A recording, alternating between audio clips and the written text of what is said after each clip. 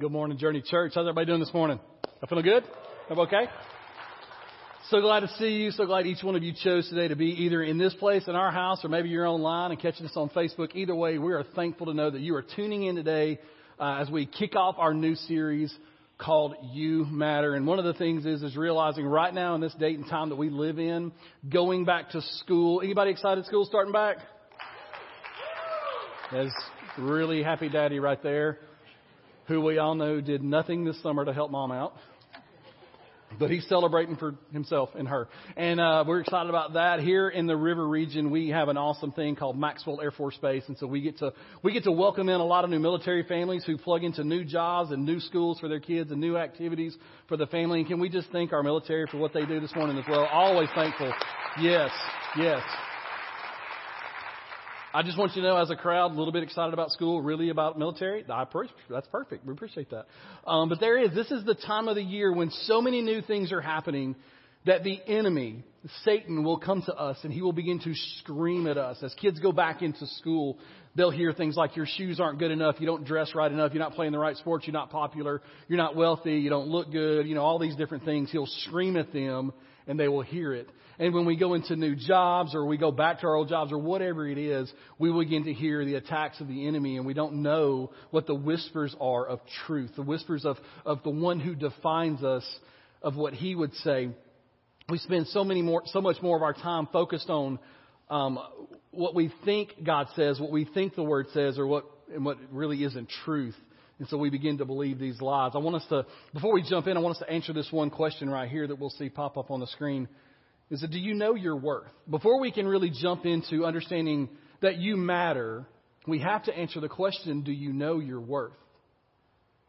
And by understanding our worth, I don't mean like what you are worth in your job or what you're worth maybe to your life insurance policy of whatever you've established you think you're worth. Well, the question we're asking is, do we know what our worth is based on the kingdom, based on what God has said we are worth, based on what God has defined us in the name that He's given us? For some one or ones in the room, you don't know how to answer this question because in a church term, you are lost. And what that means is you're someone that hasn't been found by Jesus. It means that you're lost. That right now, if your life were to end in the next 10 seconds because you're lost and you don't know Jesus as your Savior, you would spend an eternity separated from Him, separated from His Father, separated from the glory of heaven, and you would spend eternity in hell at death. But for us that are saved, that are found by Jesus, we are defined this way. You're called sons and daughters. You get to inherit the kingdom of heaven upon your death. But we have some things to accomplish while we're still left here on earth. So again, before we can know our worth, you've got to ask yourself another question. Am I known? Does God know me? Does He understand who I am? Does He care anything about me? And by looking at this, we're going to look at another graphic real quick. And you'll see this pop up on the screen as well. Facebook, YouTube, the Bible. Have we heard it? Anybody heard of Facebook? Oh, you're lying. And y'all are in church. Yeah, it's that thing we go to every morning as soon as we wake up. Not the weather, not the local news. We go to Facebook. What happened in the 4 hours I slept that, Nancy did that I got to find out? And then we got YouTube. We all know YouTube, and we've got the Bible. And what this is showing us is that the percentage of evangelicals in the U.S. who say they use the following every day. What we're seeing is that we use Facebook and YouTube more than we use the Bible. What Lifeway is telling us right here through this statistic, and it's just a statistic, is that we really trust more about what Facebook defines who we are and where we get our truth and where we get our worth and where we get our understanding from. Or when we go to YouTube, where we get our truth and we get our understanding more than we discover what the Word of God has to say about who we are. And I want us, if anything today, if you're in this room right now and you're hearing this and you go, yeah, that's me. That's who I trust. When I grab my phone, when I get my computer, when I take my tablet, I'm going to Facebook more than anything else. I'm looking at its words. I'm looking at the fights that are going on there. I'm looking at the arguments, the debates, all the scientific stuff I'm reading on there. And I just believe everything I read because it's on Facebook. It's on the internet. It's true, right? And then same thing with YouTube, all these opinions that we see with people because I trust it more than the Word of God. What this really is painting a picture of us is that we hear more from the enemy. And I'm not saying Facebook and YouTube are demonic. But I'm just saying, a lot of times, this isn't biblical. This is not the words that God would say to us. His truth is written down. And we live in a time right now in our world where it's more convenient, and I'm using that word intentionally, convenient to find the Word of God on everything known. You can get it on your phone, your tablet, your computer. You can get a book form. They still exist. The Bible actually is still in written form, in pages. They feel real good when you turn them. They make a great noise. It is at our disposal, at our convenience, and we are choosing not to use that. Before we jump into our passage, I want us to understand this right here is this one truth we're going to learn today. You are worth knowing. From God's perspective, you are worth knowing. If you don't understand anything else, I want to start right there with the basis of that. If you don't know your worth, you need to know right now, you are worth knowing. And as I've shared with you a month ago, I have to read glasses now because I'm blind. Here we go. We have a lot of scripture to cover this morning. And it's not my favorite way of teaching, but it is what we're going to use today because we need to just almost systematically walk through Scripture and see what God says about us, what His design is for us, and not what the enemy is screaming, not what we think we believe, but what is truth. And again, the only way we know truth is to open truth and be illuminated by truth. So if you want to turn in your Bible, that's great. I want you to know that we have searched. These are accurate. And we're going to place these on the screens. If you want to read along with us, that would be amazing. But later on, go back, discover it for yourself. Genesis 1:27 reads like this. So God created human beings in His own image. And right there, we begin to see God's design was to create you in His image. So you're worth knowing because He made something that's very similar to Him. If you had no mirror to see, if you lived in a time period where there was no mirror, you could look at a shadow, and you would be able to at least get an idea of what the shadow would look like to see what you would look like. So for me, if I were to turn around and look in the shadow, I'd go, it's a pair with legs. This is great. Okay, and so I would figure that out. But again, it says this in Genesis, in the image of God, He created them, male and female, He created them. And God's telling us from the beginning, I had a specific design in mind when I was making humanity. And it was in my image.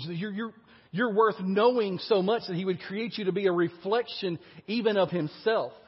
And check this one out. Psalm 139, 13 through 16. You made all the delicate inner parts of my body and knit me together in my mother's womb. Thank you for making me so wonderfully complex. Men, can we celebrate the wonderful complexion of our wives? This is where we play along. Works better. Yes. And guess what? Our wives will celebrate our wonderful complexity as well. It says, thank you for making me so wonderfully complex. Your workmanship is marvelous. How well I know it. You watched me as I was being formed in utter seclusion, as I was woven together in the dark of the womb. You saw me before I was born. Every day of my life was recorded in your book. Every moment was laid out before a single day had passed. And we see the author right here of Psalms telling us explicitly, God knew you before anybody else knew you were around. Think about that. The author does not have the science and the Google to go and find images and pictures that we know exist now to say, hey, even when I was first created, nobody even knew me, but you did. You built me strategically together inside. And because of this, I know that you knew me. You knew everything about me before I was born. And He is saying, before I exited the womb and drew my first breath of oxygen, God, you knew everything about me. Everything. Church, everything right now. He knows about you. It's an intimate knowing. And this is Luke 12:7. And the very hairs on your head are all numbered. So don't be afraid. You are more valuable to God than a whole flock of sparrows. This is Jesus Himself teaching. There's thousands of people gathering to hear Him teach and share incredible words of encouragement. And the Bible says they even began to trample one another. They were gathered together so much. Jesus was such a rock star. They couldn't wait to hear from Him. So they gathered in close and people were trampling. And He starts going, listen, you're all afraid of the Pharisees. You don't need to be afraid of them. You need to be afraid of God. Listen to Him. He's the one that gives life and death. And He even begins to say, this is how much you're worth. Every hair on your head is numbered. So from the beginning, through Jesus speaking, from the beginning that we see in Genesis till we get to Psalms, till we get to where Jesus is talking Himself, God has had a plan for each one of us. That He knows us and He wants you to be known by Him. He wants to know you deeply. He knows us intimately and purposefully.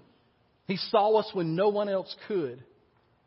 And He knows everything about us. And I mean, He knows everything about us. And when we read in Scripture, when you see that term in the last passage we read, when it says, the hairs on your head are all numbered. All are numbered. It means this right here, and I'm not a big scholar, but I try to. Okay, I'm an absolute idiot most days, but I do study.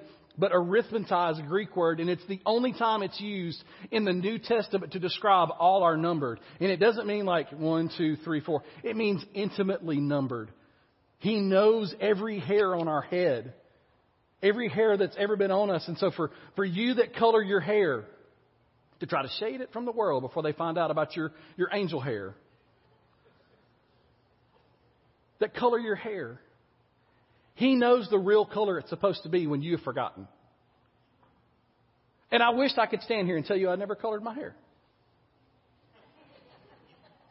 There was a time the beard was in, and I was a little younger and stupid, and I listened to every word my wife would tell me, and she said we should color your beard. Because it was like blonde and white and red and brown and it was gray. It was like patchwork. My beard was flannel. So we go in and we buy some Grecian Men or Just for Men hair, whatever it was, for the beard. And I think we tried to find brown. But I go in the bathroom. She paints the stuff on. And we wait a little while. And she goes in another room. And I walk out. And my beard is jet black. If I'm lying, I'm dying. Jet black. And I'm pretty sure she wet her pants and fell off the couch laughing. And I am in a full-blown panic because it's Saturday night and I've got to be at church the next morning. So I go to the bathroom, I shave a majority of it off, and I start pouring bleach on a white rag. Yeah, thank you. This side goes, oh. This side over here is like, you idiot. And so I burned the skin on my face getting the bleach off. It was awful. Hours. God even knew, Brandon, you idiot, but I know those hairs. Intimately, I've named them. And for us in the room, or not us, not me, for you in the room that have the cul-de-sac going on, He knows the ones that have jumped off and left. They've given up. And you, for some reason, can't. And so He's like, I know those. You got those 5. You're just pulling them over as much as you can. They're the ones when the window rolls down, you're choking your kids in the back of the car. Just give them up. Cut them off. It's okay. He knows that those don't need to be there anymore. He knows them intimately like naming them. Naming your hairs intimately, because that's how He knits you together. And again, Jesus is going, look, you see these birds in the air? There's a reason why when Jesus is teaching, He doesn't go, you look around and see all these elephants running around. You see the Cocker Spaniels when they run down the street. No, He's like, you see the birds. There's rare places on this earth where you can't go and find birds. They literally are everywhere. And He's saying He knows the numbers on your hair so intimately. He's named them. And you're worth more to Him than any amount of sparrows that you see in the sky. You are worth a lot to Him. You are worth knowing to the Creator of the world, the Creator of the universe, every star, every galaxy, everything, the mountains, the rivers, the oceans, you. We know more about our creation from God than we know about how anything else was built, because you are worth knowing. Not only you're worth knowing, you're also worth this. You are worth forgiving. You're worth forgiving. Why are you worth forgiving? Because if you can't be forgiven, then you can't inherit the kingdom of heaven. We are all born into a sin nature. We talked about that literally from the beginning, that there is sin in us. It separates us. That's the thing we were sharing when we got here. If you don't know Jesus as your Savior, you will at death spend eternity in hell separated from Him. But in salvation that only comes from Jesus, you can be forgiven. And because of that forgiveness, He grants you joint heirness with Him, not a stepchild, not a grandkid, not a cousin. You are a brother or sister of Jesus, acknowledged by the King, accepted by Him to come into His kingdom that He's prepared for you. You're worth forgiving. 2 Peter 3:9 reads, the Lord isn't really being slow about His promise, as some people think. No, He's being patient for your sake. He does not want anyone to be destroyed, but wants everyone to repent.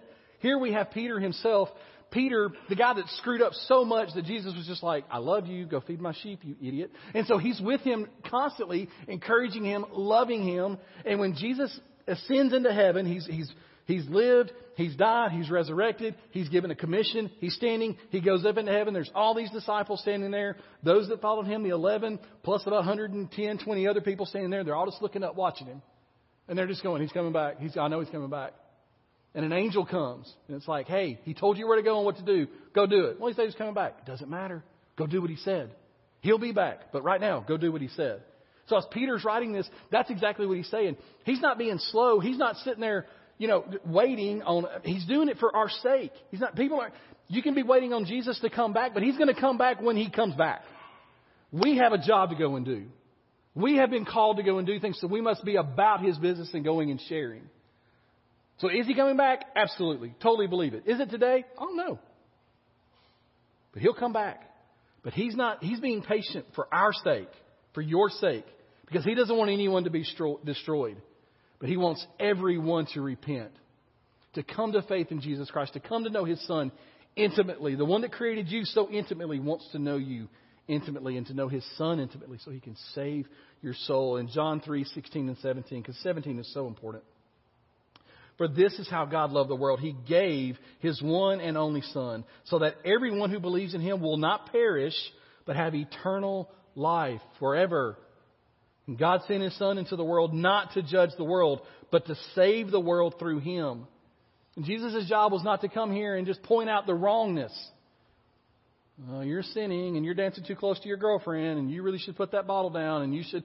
He's like, I'm here to bring fulfillment of prophecy, to fulfill the thing that my Father has told me to do, to bring salvation to this world and to show you that I love you. Follow me. Let me be your Savior. Let me take your place. And that's the thing we have to realize is that he did this because our creation was follow. Adam and Eve sinned. They did what God told them not to do. You can do anything here you want, just don't eat off that one. You can do anything in this. You can eat anything. Just don't eat on that one. Stay away. And then Satan comes and he begins his web of deceit and his lies, and he begins to taunt them and to encourage them to do what they knew was wrong. But they succumb to it. And then we read the next passage in Scripture and we hear the thundering voice of God screaming, "Where are you? What have you done? I need to beat you. You should be sick of yourselves. What made you think you could do this? You're so idiots." God never said that, people. He said, "Where are you? What have you done? I'm so sorry. Let me make clothing for you, because those leaves you've got on you, those are going to itch and burn. Shouldn't be wearing those." And God made a sacrifice. There had never been blood spilled on this earth until that day. And an animal died. God did it himself and created clothing for Adam and Eve. And he said, "I will cover you because you can't cover yourself." And then thousands of years later, we have Jesus leaving the throne of heaven. Because in Genesis, it says that the spirits hovered above the water. And Jesus himself quotes and says, "In the beginning, this is what was created." And we were creating. They were all there together. He says, "I will leave, Father, and I will go, and I will cover them with my sacrifice. I will be the last one whose blood has to be spilt so that they can be right with you." He comes to bring that to us. And if you're hearing those words, "I'm disappointed in you. You've really hurt me." That is not the voice of God. That is the voice of Satan lying to you about what God sees you as. All the wrath of heaven was settled on the cross with Jesus. You cannot make God mad at you because all the wrath has been settled. And if all the wrath has been settled, and that's what the Word of God says, then guess what we have to believe? It's been settled. So God can't be more in love with you than he is right now. And he can't be disappointed you if you've been covered by Jesus, because at Jesus' baptism, "My Son in whom I'm well pleased." When we're covered by him, by His blood, by His sacrifice, He looks at us and says, my son, my daughter, in whom I'm well pleased, because Jesus has covered us. If that doesn't make you excited and will make you run around this room, I don't know what would. But we're going to keep going. So you are worth knowing. You're worth forgiving. You're also worth this. You are worth unifying. To be unified by the gospel is what we're looking at here. And the greatest example of this that we have that I know of is Acts 2, 42 through 47. And we find the first church. We find what happens when Peter and the disciples quit looking up and they go and do what they were told to do. The reward for unity, for doing what God called us to do. So there's a couple words in here I want you to pay attention to with your ears. I will emphasize them for you as we read. All the believers devoted themselves to the apostles' teaching and to the fellowship and to the sharing in meals, including the Lord's Supper and to prayer. And a deep sense of awe came over them all. And the apostles performed many miraculous signs and wonders. And all the believers met together in one place and shared everything they had. They sold their property and possessions and shared the money with those in need. They worshiped together at the temple each day, met in homes for the Lord's Supper, and shared their meals with great joy and generosity, all the while praising God and enjoying the goodwill of all the people. And each day the Lord added to their fellowship those who were being saved. Did you hear the unity? I mean, if this is the Southern translation, it's like, all y'all, we done this. They're all in this together. They're really doing everything they can to be unified. We have struggled for years, hundreds of years as a church, as the global church, the capital C church, to be unified because we will allow Facebook and YouTube and everything else in the world divide us. We'll allow Satan to tell us what isn't true, to give us falsehoods and lies, and we'll believe those because we can't be unified. Because our opinions and our desires, what we think should happen, will dictate more of what happens in the room instead of what the Word of God says. And I'm just going to be honest with you guys. We've been trying to get church right since Acts 2. We've been trying to get it right. I think Acts 2 really got it right. They had 4 things they did. When they did those 4 things, God added to their number. We do a lot of things now. If we could just kind of get back and be unified. And there's a difference in being united and being unified. It's like this. There was a farmer who had these chickens and they didn't get along. Every time they'd come out to eat, they'd just get in a fight. And he was like, I got to do something to bring these two together. So he sat and he pondered for a while. I got it. So he went and got a string and he tied their legs together. And then he picked them both up. He walked out to a clothesline, threw them over the clothesline.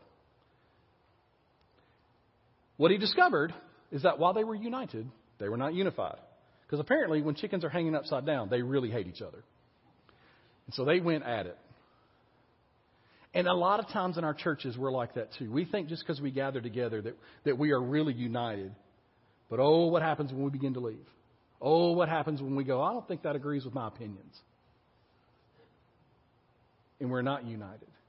We may be together in one room or together in one place, but we're not unified. Because we don't know what we agree on. And one thing I adopted in my personal practice years ago, as I meeting in ministry, is I would meet a lot of people of different denominations, religions, and faith. And we always wanted to debate things. Well, a lot of times the debate was brought. Instruments in church or not, Pastor, what do you think? Obviously instruments, duh. Should we do this? Should we do that? Don't you believe this? Should we do full immersion baptism or can we just squirt them with a water gun? I mean, it's all these things we're going to continue to disagree on. And I adopted this a long time ago. I said, hey, how about we just talk about Jesus? And if we can start at the foundation of Jesus, which is what he told Peter, I'll build my church on, right? If we can start at the foundation of how do you get into heaven? How do you find eternity with God? And if the answer is anything other than Jesus Christ himself, then we're going to disagree on everything. Because we have to start with what we believe. What is truth? And so, church, I would tell you the same thing would exist in your homes, would exist in your workplaces, your recreation places, no matter what. If you're having debates, find out what you agree on first. Build from the platform of Jesus, because that's the only foundation we have to stand on. And then stand on the Word of God from everything else. The other things are practices. But Jesus, when Moses was was being told by God, go tell Pharaoh this. He goes, well, I mean, I can go do it, but who am I going to tell them sent me?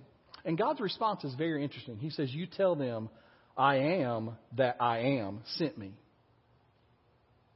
And then we find in the Gospels, Jesus himself says, I am the way, the truth, and the life. No one comes to the Father but by me. It's the same statement. I am that I am and I am the way are the same statement. It's commonality. It's unifying statements that we as believers have to know.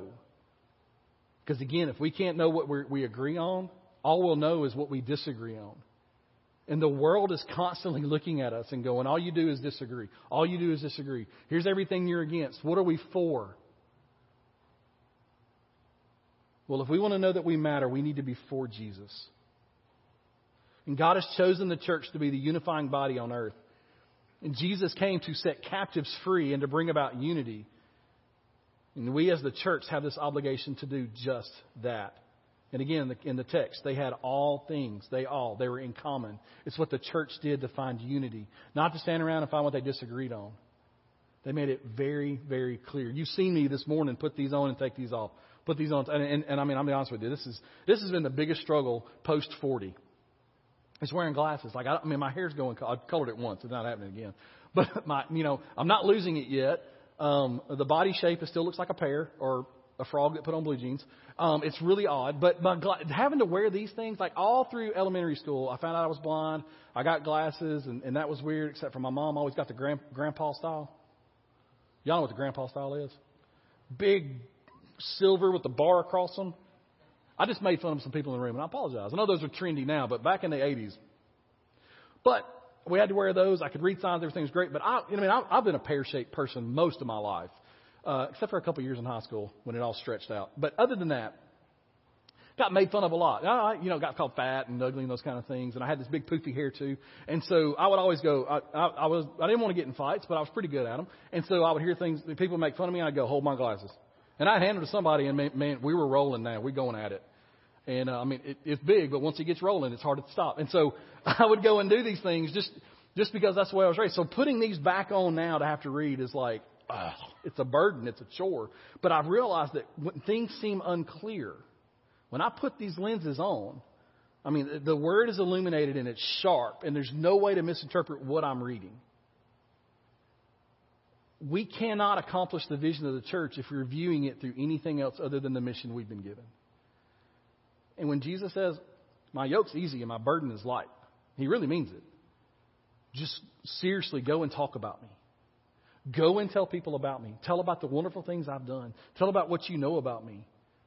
But we can't do that if we're viewing it through any other lens other than the gospel. If our lens is, well, hey, I want people to like me. Well, they're not going to like you because you talk about Jesus. This world doesn't want to hear Jesus. They want to hear Facebook. They want to hear YouTube. They don't want to hear what the Word of God says. And they sure don't want to hear it from your mouth. So they're not going to like you if you do that. So put that out of your head.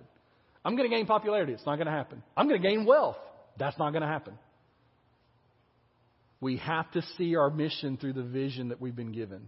And until we see that, we will never advance the church. We will never continue to advance the gospel because we're looking at it with the wrong lenses. And look, this is really, really simple as well. This is why for Journey Church, this is why life groups are so important. It's so important for us to be in a group with people, to be with like-minded individuals who will surround themselves with us so we'll begin to do what? Like the first church did. Speak the same language. Eat very similar foods. Work together. Encourage one another. Pray for one another. Very simple, but we can't do it if we're constantly avoiding being together with people. Another service we do as well to find the lens of what we need to carry out the vision is our dream team. I fully believe you're never more like Jesus than when you're serving. It's what he spent a majority of his life doing, was serving, meeting people, loving them.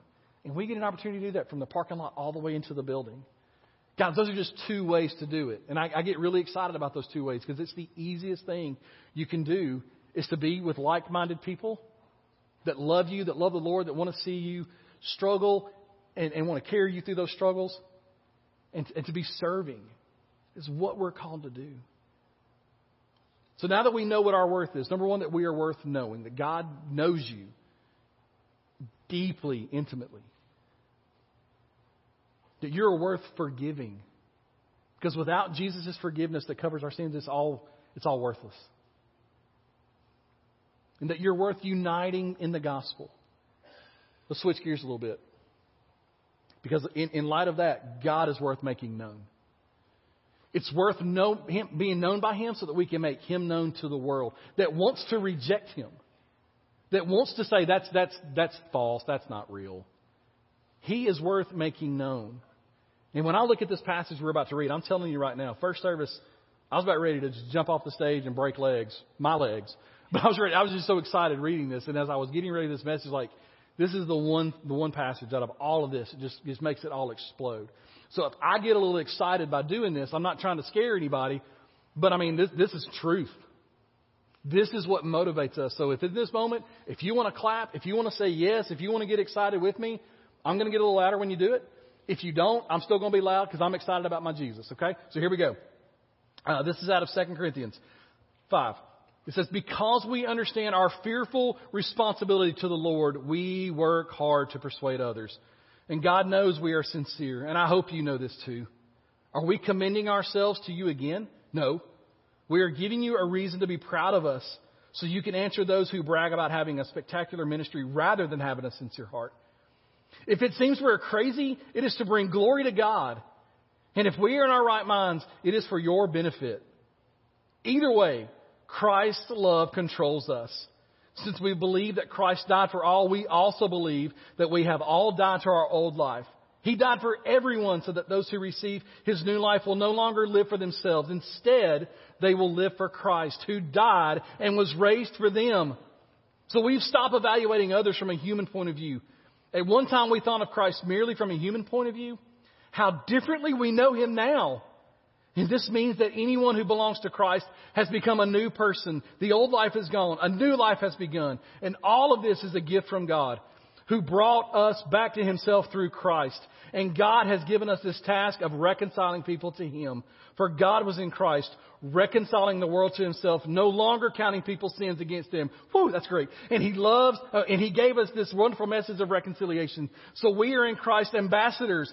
God is making His appeal through us. We speak of Christ when people plead, come back to God. For God made Christ who never sinned to be the offering through our sin so that we could be made right with God through Christ. Does that not excite you a little bit? Is that not amazing news of what He has come to do for us?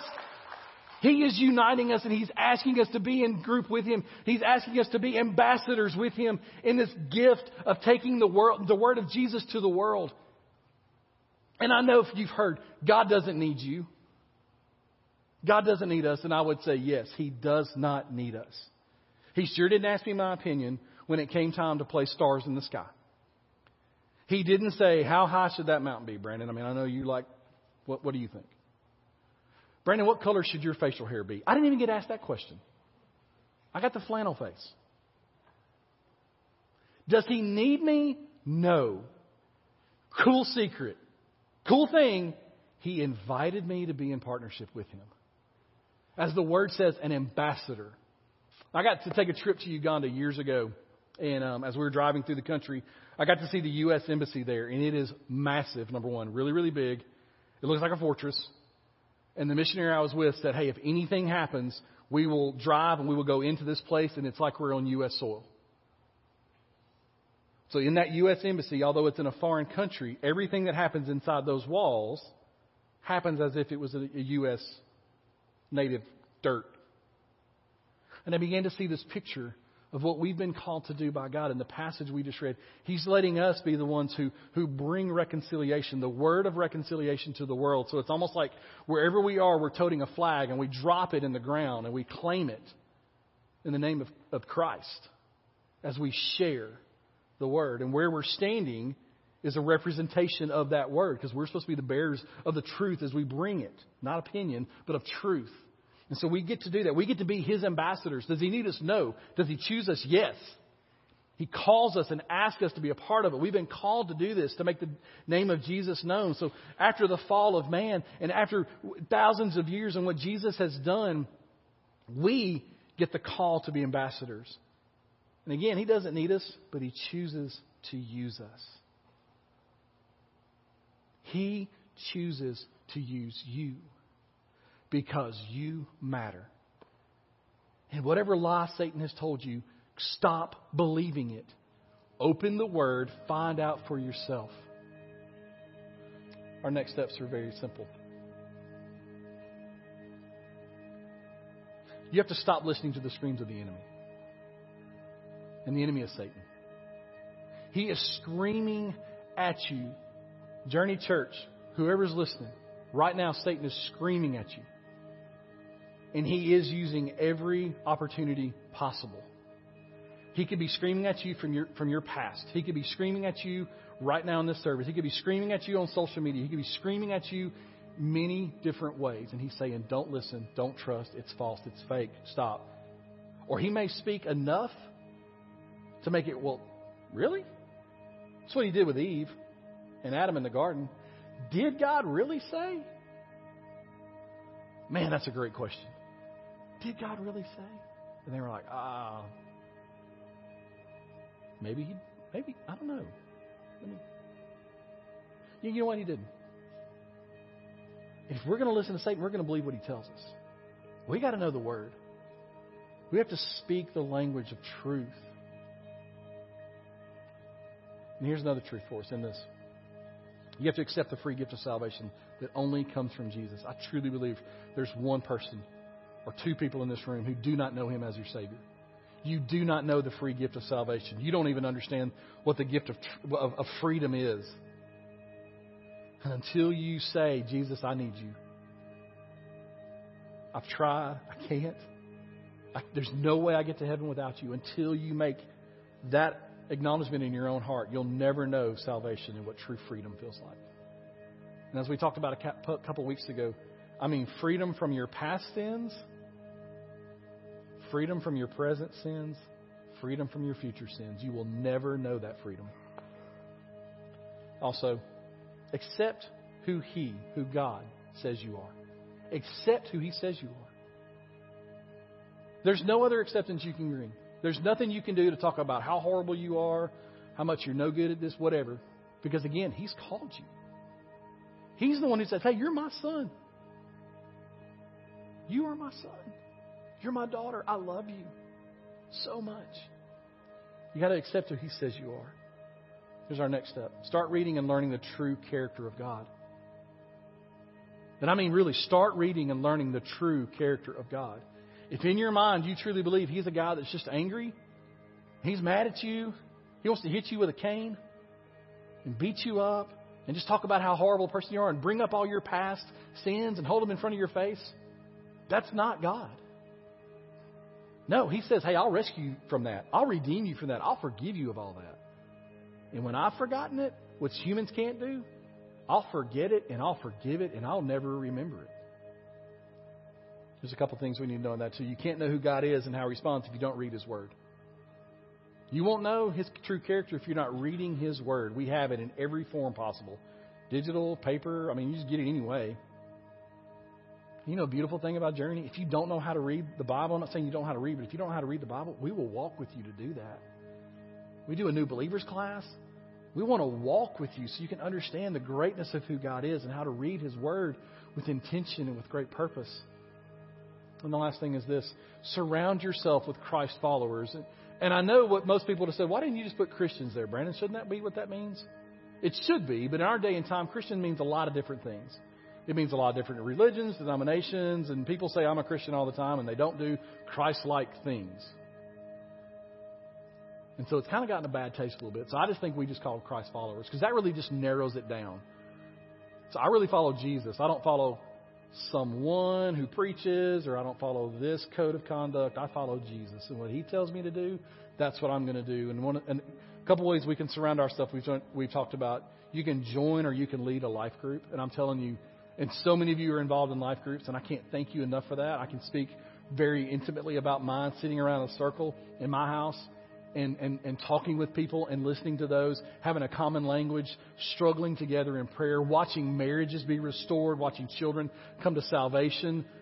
Miracles upon miracles upon miracles are happening because people are sitting in a circle in homes all across our area and talking about the greatness of God and listening to others and being encouraged by others. If you are missing out on that, I'm telling you, you are robbing yourself of joy. Robbing yourself of a joy that I can't even express to you. And then next, same thing. Serve on the dream team. You're never more like Jesus than when you're serving. Begin serving. Just say where you want to work, or just go, I'll work anywhere. I've never seen a group of people more dedicated to the Lord than 105 degrees parking lot waving good morning, welcome to Journey, while just sweat pouring off of them. How do you do that? It's got to be the love of Jesus. I don't pay enough for that to be a great job, but they love Jesus so much they want to stand in the parking lot and make sure people are safe and that they have a great experience. That happens all across our campus, guys, because people want to serve. They want the joy of serving, and that's how we get it, because we know who God's called us to be. You matter. I don't know how many more times I could say it, but you do. He loves you. Let's bow our heads together. Father, I thank you for this room. Lord, I thank you for giving us this opportunity. And Lord, I pray that in this space, Father, that if there'd be one or two or however many, God, that you know, again, you know them, but they don't know you. That, God, they would realize the need for salvation in their life right now.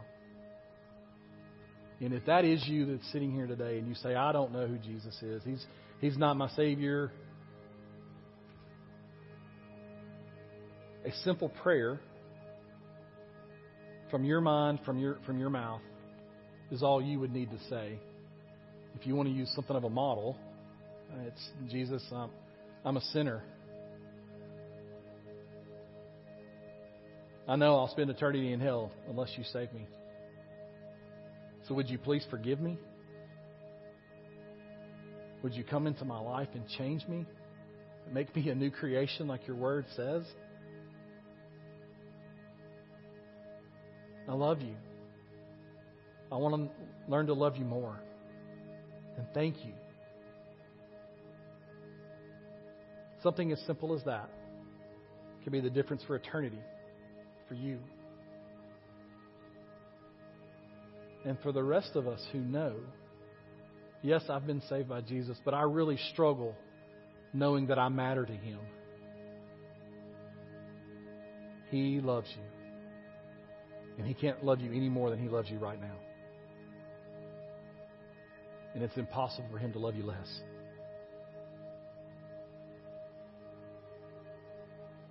If at any point this morning you feel like you would like to share with someone, our prayer team is around the room, ready to receive you, ready to talk to you, to listen to you, and to pray for you, and point you in a direction of a next step if you need it. And Father, we do thank you again for this morning. Pray that you would continue to bless your word and let it move and permeate into hearts, God, and do what only you can do. And to you, Jesus, we are so thankful for your sacrifice. Thank you for loving us eternally to the depths of walking this earth, living perfectly, laying down your life, conquering sin and death, and offering us the chance to be in eternity with you. We love you.